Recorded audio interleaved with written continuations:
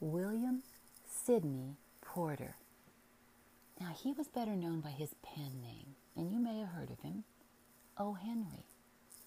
You may also know that he was known for his surprise endings. But don't worry, if you find yourself fast asleep before the end of the story, you can finish it in the daylight. So please, tuck in and enjoy Hearts and Crosses by O. Henry. Baldy Woods reached for the bottle and got it. Whenever Baldy went for anything, he usually... But this is not Baldy's story. He poured out a third drink that was larger by a finger than the first and second. Baldy was in consultation, and the consultee is worthy of his hire. "I'd be king if I was you," said Baldy so positively that his holster creaked and his spurs rattled. Webb Yeager pushed back his flat-brimmed Stetson and made further disorder in his straw-colored hair. The tonsorial recourse being without avail, he followed the liquid example of the more resourceful Baldy. "If a man marries a queen, it oughtn't to make him a two-spot," declared Webb, epitomizing his grievances. "Sure not," said Baldy, sympathetic, still thirsty, and genuinely solicitous concerning the relative value of the cards. "By rights, you're a king. If I was you, I'd call for a new deal. The cards have been stacked on you." "I'll tell you what you are, Webb Yeager." "What?" asked Webb with a hopeful look in his pale blue eyes. "You're a prince consort." "Oh, go easy," said Webb. "I never blackguarded you none." "Oh, it's a title," explained Baldy. "Up among the picture cards, but it don't take no tricks. I tell you, Webb, it's a brand they've got for certain animals in Europe. Say that you or me or one of them Dutch dukes marries in a royal family. Well, by and by, our wife gets to be queen. Are we king? Not in a million years. At the coronation ceremonies, we march between Little Casino and the 9th Grand Custodian of the Royal Hall bedchamber. The only use we are is to appear in photographs and accept the responsibility for the heir apparent. And that ain't a square deal. Yes, sir, Webb, you're a prince consort, and if I was you, I'd start an interregnum or a habeas corpus or something. And I'd be king if I had to turn from the bottom of the deck." Baldy emptied his glass to the ratification of his Warwick pose. "Baldy," said Webb solemnly, "me and you punched cows in the same outfit for years. We've been running on the same range and riding the same trails since we was boys. I wouldn't talk about my family affairs to nobody but you. You was line rider on the Nopalito Ranch when I married Santa McAllister. I was foreman then. But what am I now? I don't amount to a knot in a stake rope." "When old McAllister was the cattle king of West Texas," continued Baldy with satanic sweetness, "you were some tallow. You had as much to say on the ranch as he did." "I did," admitted Webb, "up to the time he found out I was trying to get my rope over Santa's head. Then he kept me out on the range as far from the ranch house as he could. When the old man died, they commenced to call Santa the Cattle Queen. I'm boss of the cattle, that's all. She tends to all the business, she handles all the money, I can't sell even a beef steer to a party of campers myself. Santa's the queen, and I'm Mr. Nobody. I'd be king if I was you, repeated Baldy Woods, the royalist. When a man marries a queen, he ought to grade up with her, on the hoof, dressed, dried, corned, any old way from the chaparral to the packing house. Lots of folks think it's funny, Webb, that you don't have the say-so on the Nopalito. I ain't reflecting none now on Miss Yeager. She's the finest little lady between the Rio Grande and next Christmas, but a man ought to be boss of his own camp. The smooth brown face of Yeager lengthened to a mask of wounded melancholy. With that expression and his rumpled yellow hair and guileless blue eyes, he might have been likened to a schoolboy whose leadership had been usurped by a youngster of superior strength. But his active and sinewy 72 inches and his girded revolvers forbade the comparison. "What was that you called me, Baldy?" he asked. "What kind of a concert was it?" "A consort," corrected Baldy. "A prince consort. It's a kind of short card pseudonym. You come in sort of between Jack High and a 4-card flush." Webb Yeager sighed and gathered the strap of his Winchester scabbard from the floor. "I'm riding back to the ranch today," he said half-heartedly. "I've got to start a bunch of beeves for San Antone in the morning." "Oh, I'm your company as far as Dry Lake," announced Baldy. "I've got a roundup camp on the San Marcos cutting out 2-year-olds. The two compañeros mounted their ponies and trotted away from the little railroad settlement where they had foregathered in the thirsty morning. At Dry Lake, where their routes diverged, they reined up for a party cigarette.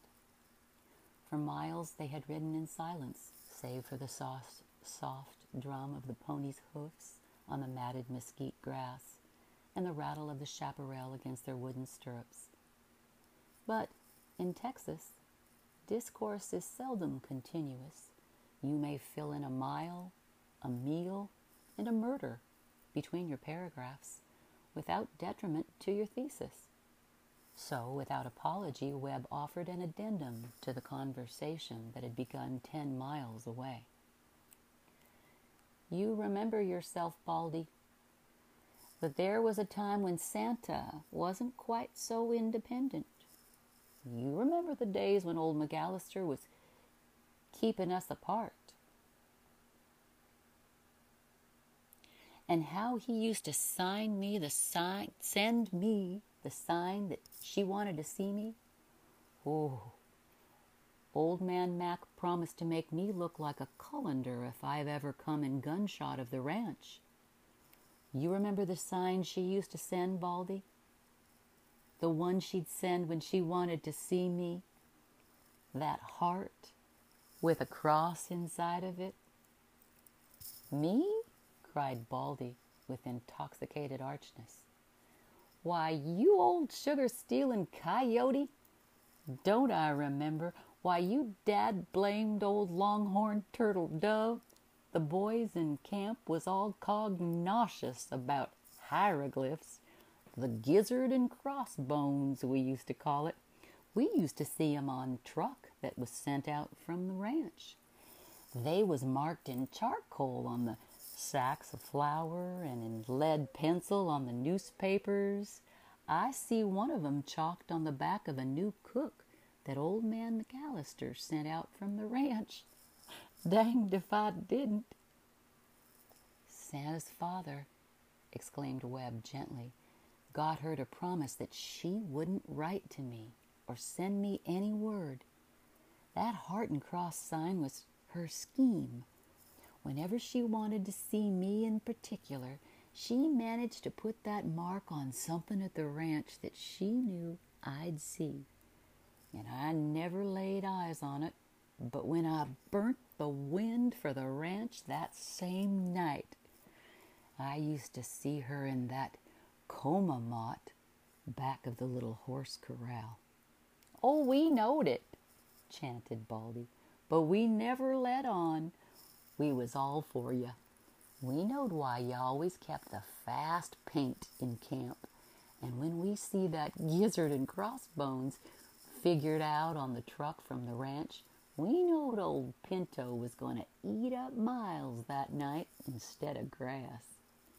You remember Scurry, that educated horse wrangler we had, the college fellow that Tanglefoot drove to the ranch? Whenever Scurry saw that Come Meet Your Honey brand on anything from the ranch, he'd wave his hand like that and say, 'Our friend Lee Andrews will again swim the Hell's Point tonight.' The last time Santa sent me the sign," said Webb, "was once when she was sick. I noticed it as soon as I hit camp, and I galloped Pinto 40 miles that night. She wasn't at the coma mott. I went to the house, and old McAllister met me at the door. 'Did you come here to get killed?' says he. 'I'll disoblige for once. I just got someone to go get you. Santa wants you. Go in that room and see her, and then come out and see me.' Well, Santa was lying in bed pretty sick, but she gives out a kind of a smile, and her hand and mine lock horns, and I sets down by the bed, all mud and spurs and chaps and all. 'I heard you riding across the grass for hours, Webb,' she says. 'I was sure you'd come. You saw the sign?' she whispers. 'The minute I hit camp,' says I. ''Twas marked on the bag of potatoes and onions.' 'They're always together,' says she, soft like, 'always together in life.' 'They go well together,' I says, 'in a stew.' 'I mean hearts and crosses,' says Santa. 'Our sign, to love and to suffer. That's what they mean.' And there was old Doc Musgrove amusing himself with whiskey and a palm leaf fan, and by Santa goes to sleep, and Doc feels her forehead, and then he says to me, 'You're not such a bad febrifuge, but you better slide out now, for the diagnosis don't call for you in regular doses. The little lady'll be all right when she wakes up.' Well, I seen old McAllister outside. 'She's asleep,' says I. 'And now you can start in with your colander work. Take your time, for I left my gun on my saddle horn.' Old Mac laughs, and he says to me, 'Pumping lead into the best ranch boss in West Texas don't seem to be good business policy. I don't know where as I could get a good as one. It's the son-in-law idea, Webb, that makes me admire for to use you as a target. You ain't my idea for a member of the family, but I can use you on the Nopalito if you'll keep outside of a radius with the ranch house in the middle of it. Now, you go upstairs and lay down on a cot, and when you get some sleep, we'll talk it over.' Baldy Woods pulled down his hat and uncurled his leg from his saddle horn. Webb shortened his rein, and his pony danced, anxious to be off. The two men shook hands with Western ceremony. 'Adios, Baldy,' said Webb. 'I'm glad I seen you and had this talk.' With a pounding rush that sounded like the rise of a covey of quail, the riders sped away toward different points of the compass. 100 yards on his route, Baldy reined in at the top of a bare knoll and emitted a yell He swayed on his horse.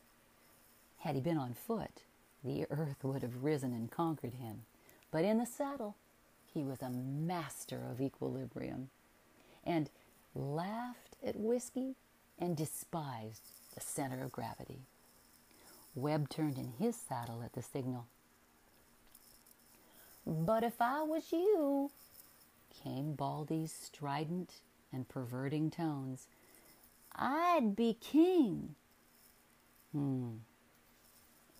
At 8 o'clock on the following morning, Bud Turner rolled from his saddle in front of the Nopalito Ranch house and stumbled with whizzing rowels toward the gallery. Bud was in charge of the bunch of beef cattle that was to strike the trail that morning for San Antonio. Mrs. Yeager was on the gallery watering a cluster of hyacinths growing in a red earthenware jar. King McAllister had bequeathed to his daughter many of his strong characteristics: his resolution, his gay courage, his contumacious self-reliance, his pride as a reigning monarch of hoofs and horns. Allegro and fortissimo had been McAllister's tempo and tone. In Santa they survived, transposed to the feminine key. Substantially, she preserved the image of the mother who had been summoned to wander in other and less finite green pastures long before the waxing herds of kine had conferred royalty upon the house. She had her mother's slim, strong figure and grave, soft prettiness that relieved in her the severity of the imperious Mr. McAllister eye and the McAllister air of royal independence. Webb stood on one end of the gallery, giving orders to 2 or 3 sub-bosses of various camps and outfits who had ridden in for instructions. "Mornin'," said Bud briefly. "Where do you want them beeves to go in town? To Barber's as usual?" Now, to answer that had been the prerogative of the Queen. All the reins of business, buying, selling, and banking had been held by her capable fingers. The handling of the cattle had been entrusted fully to her husband. In the days of King McAllister, Santa had been his secretary and helper. She had continued her work with wisdom and profit. But before she could reply, the prince consort spake up with calm decision. "You drive that bunch to Zimmerman and Nesbitt's pens. I spoke to Zimmerman about it some time ago." Bud turned on his high boot heels. "Wait," called Santa quickly. She looked at her husband with surprise in her steady gray eyes. What do you mean, Webb?" she asked with a small wrinkle gathering between her brows. "I never deal with Zimmerman and Nesbitt. Barber has handled every head of stock from this ranch and that market for 5 years. I'm not going to take the business out of his hands." She faced Bud Turner. "Deliver those cattle to Barber," she concluded positively.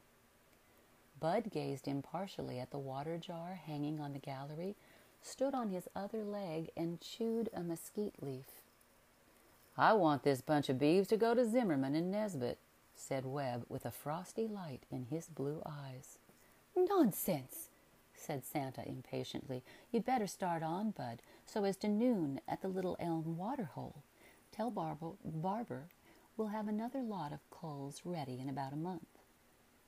Bud allowed a hesitating eye to steal upward and met Webb's. Webb saw apology in his look and fancied he saw commiseration.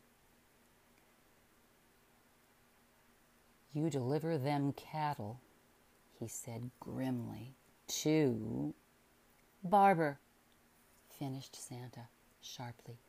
"Let that settle it. Is there anything else you're waiting for, Bud?"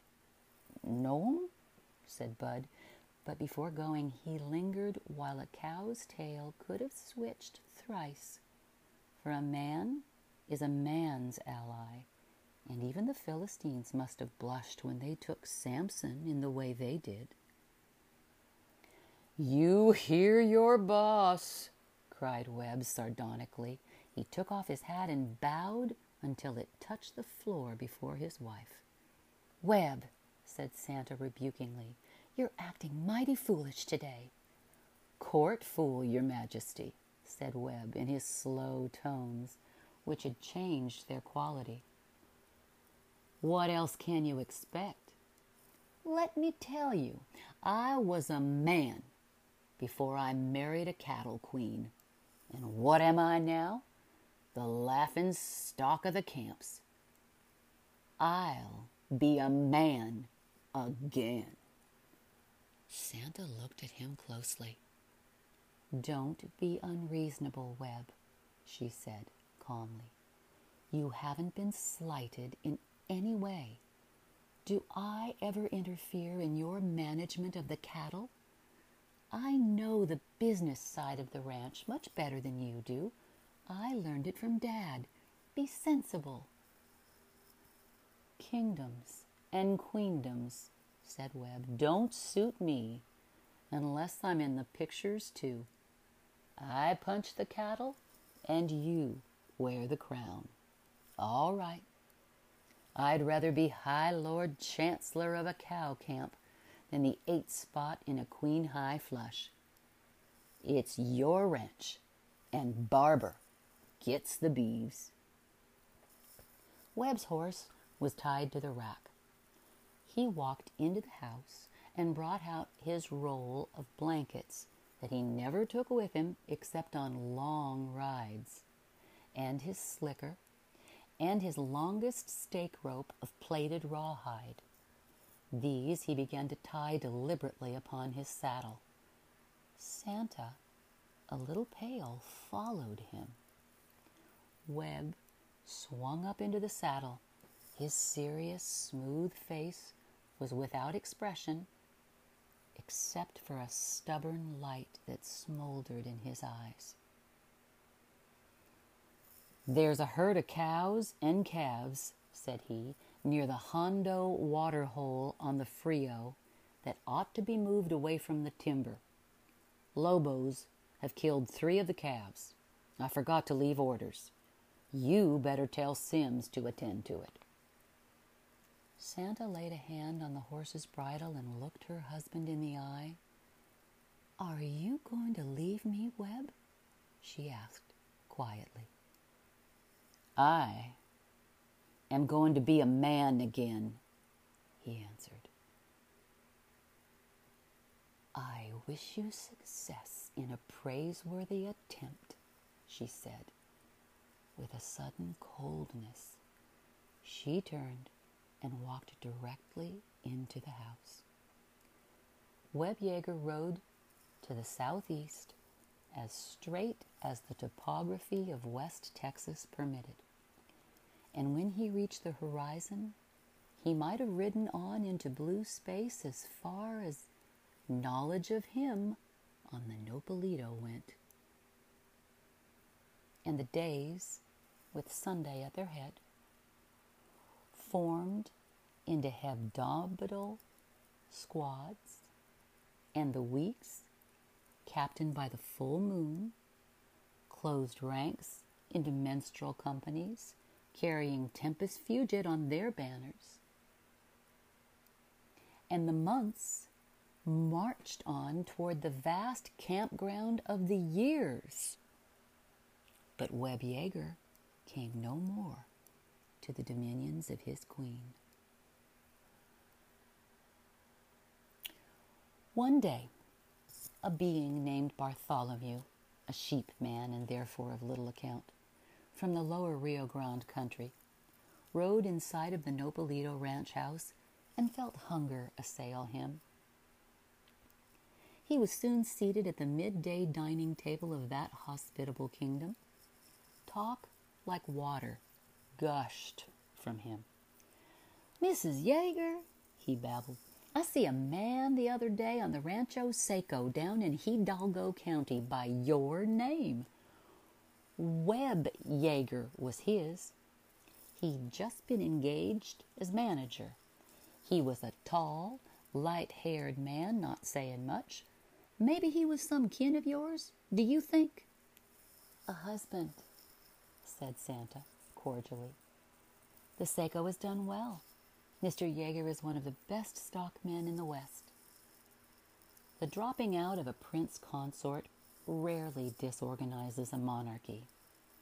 Queen Santa had appointed a mayordomo of the ranch, a trusty subject named Ramsay, who had been one of her father's faithful vassals. And there was scarcely a ripple on the Nopalito ranch, save when the Gulf breeze created undulations in the grass of its wide acres. For several years, the Nopalito had been making experiments with an English breed of cattle that looked down with aristocratic contempt upon the Texas Longhorns. The experiments were found satisfactory, and a pasture had been set aside for the blue bloods. The fame of them had gone forth into the chaparral as far as men ride in saddles. Other ranches woke up, rubbed their eyes, and looked with new dissatisfaction upon the Longhorns. As a consequence, one day, a sunburned, capable, silk-kerchiefed, nonchalant youth, garnished with revolvers and attended by 3 Mexican vaqueros, alighted at the Nopalito ranch and presented the following businesslike epistle to the queen thereof. Mrs. Yeager, the Nopalito Ranch. Dear Madam, I am instructed by the owners of the Rancho Seco to purchase 100 head of 2- and 3-year-old cows of the Sussex breed, owned by you.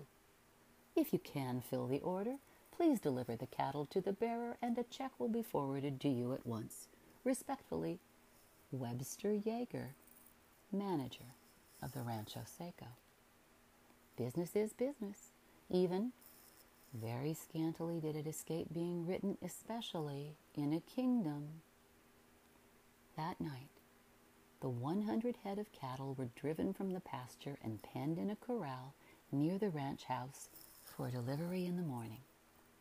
When night closed down and the house was still, did Santa Yeager throw herself down, clasping that formal note to her bosom, weeping and calling out a name that pride, either in one or the other, had kept from her lips many a day? Or did she file the letter in her business way, retaining her royal balance and strength? Wonder if you will, but royalty is sacred, and there is a veil. But this much you shall learn. At midnight, Santa slipped softly out of the ranch house, clothed in something dark and plain. She paused for a moment under the live oak trees.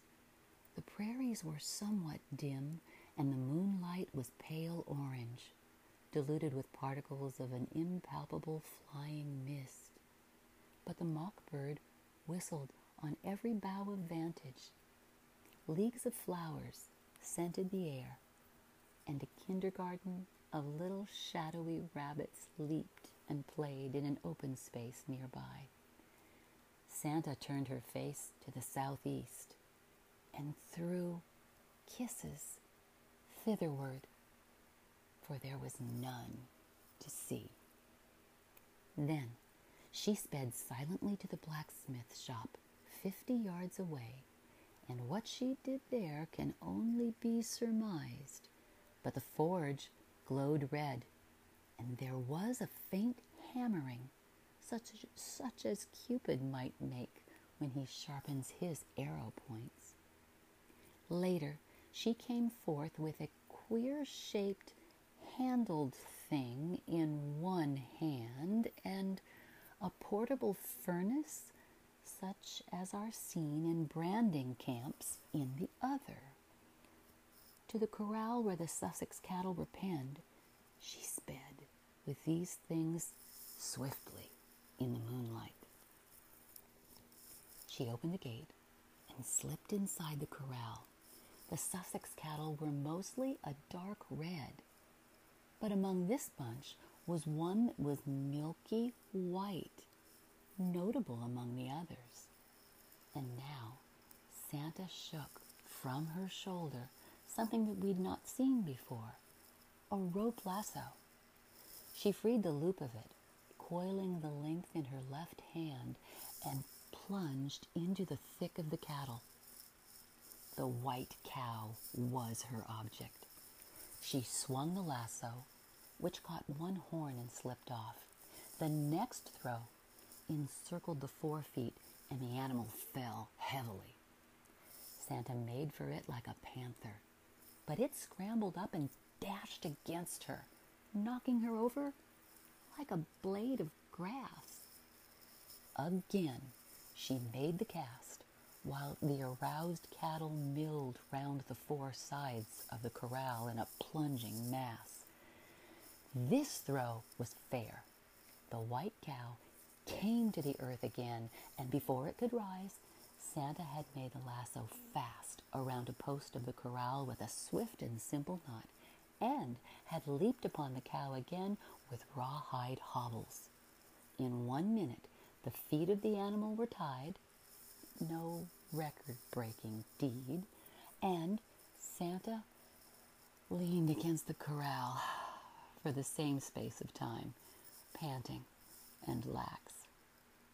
And then she ran swiftly to get her furnace at the gate and brought the branding iron, queerly shaped and white-hot.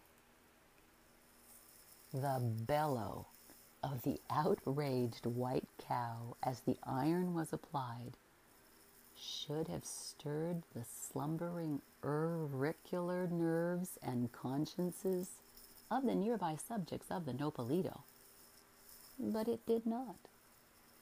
And it was amid the deepest nocturnal silence that Santa ran like a lapwing back to the ranch house, and there fell upon a cot and sobbed as though queens had hearts as simple ranchmen's wives have, and as though she would gladly make kings of prince consorts should they ride back again from over the hills and far away. In the morning, the capable, revolvered youth and his vaqueros set forth driving the bunch of Sussex cattle across the prairies to the Rancho Seco. 90 miles it was, a 6 days' journey, grazing and watering the animals on the way.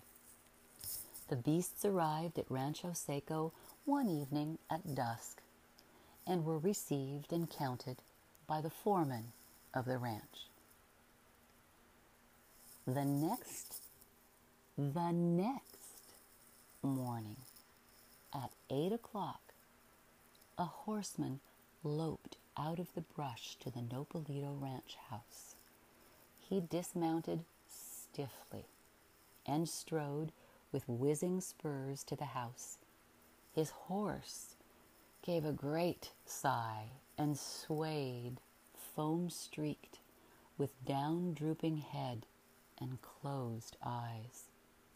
But waste not your pity upon Belshazzar, the flea-bitten sorrel. Today, in Nopalito horse pasture, he survives, pampered, beloved, unridden, cherished record holder of long-distance rides. The horseman stumbled into the house. 2 arms fell around his neck, and someone cried out in the voice of a woman and queen alike, "Webb! Oh, Webb!" "I was a skunk," said Webb Yeager. "Hush," said Santa. "Did you see it?" "I saw it," said Webb. What they meant, God knows, and you shall know if you rightly read the primer of events. Be the cattle queen, said Webb, and overlook it if you can. I was a mangy sheep-stealing coyote.